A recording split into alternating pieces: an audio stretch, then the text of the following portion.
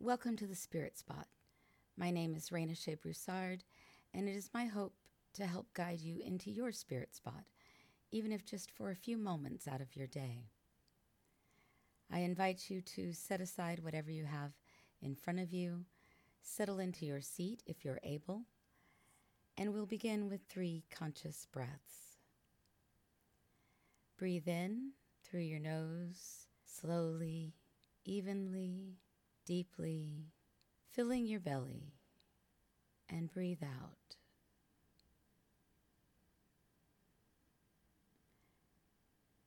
Breathe in.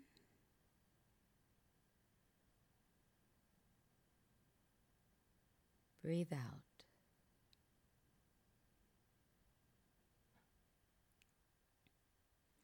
Breathe in.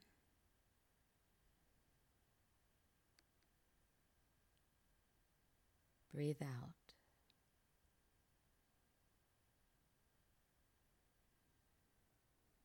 Our touchstone for today is dream. Don Miguel Ruiz describes our world as a dream that is hell by our choosing, and presents the 4 agreements as ways to escape that dream. In Hinduism, Maya means illusion. So we have a similar view here of the world that we live in not quite being real. Maya could be seen to mean that which exists, but is constantly changing, and thus is spiritually unreal, or the power or the principle that conceals the true character of spiritual reality.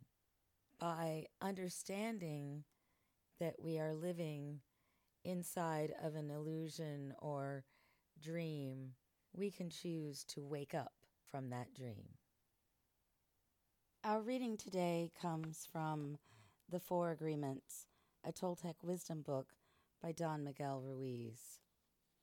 The 2nd agreement: don't take anything personally. The next 3 agreements are really born from the 1st agreement. The 2nd agreement is don't take anything personally. Whatever happens around you, don't take it personally. If I see you on the street and I say, "Hey, you are so stupid," without knowing you, it's not about you, it's about me.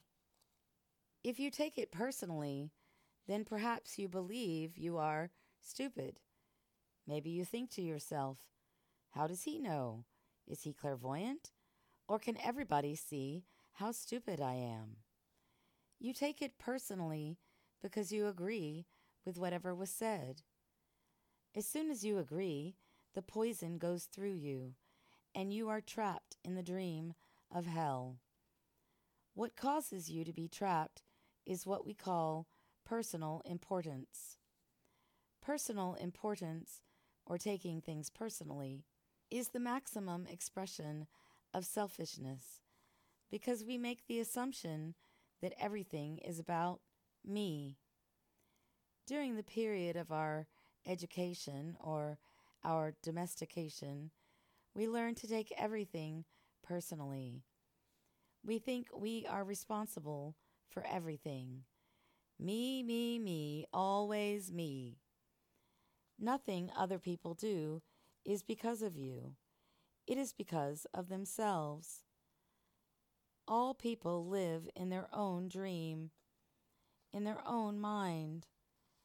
They are in a completely different world from the one we live in. When we take something personally, we make the assumption that they know what is in our world, and we try to impose our world on their world.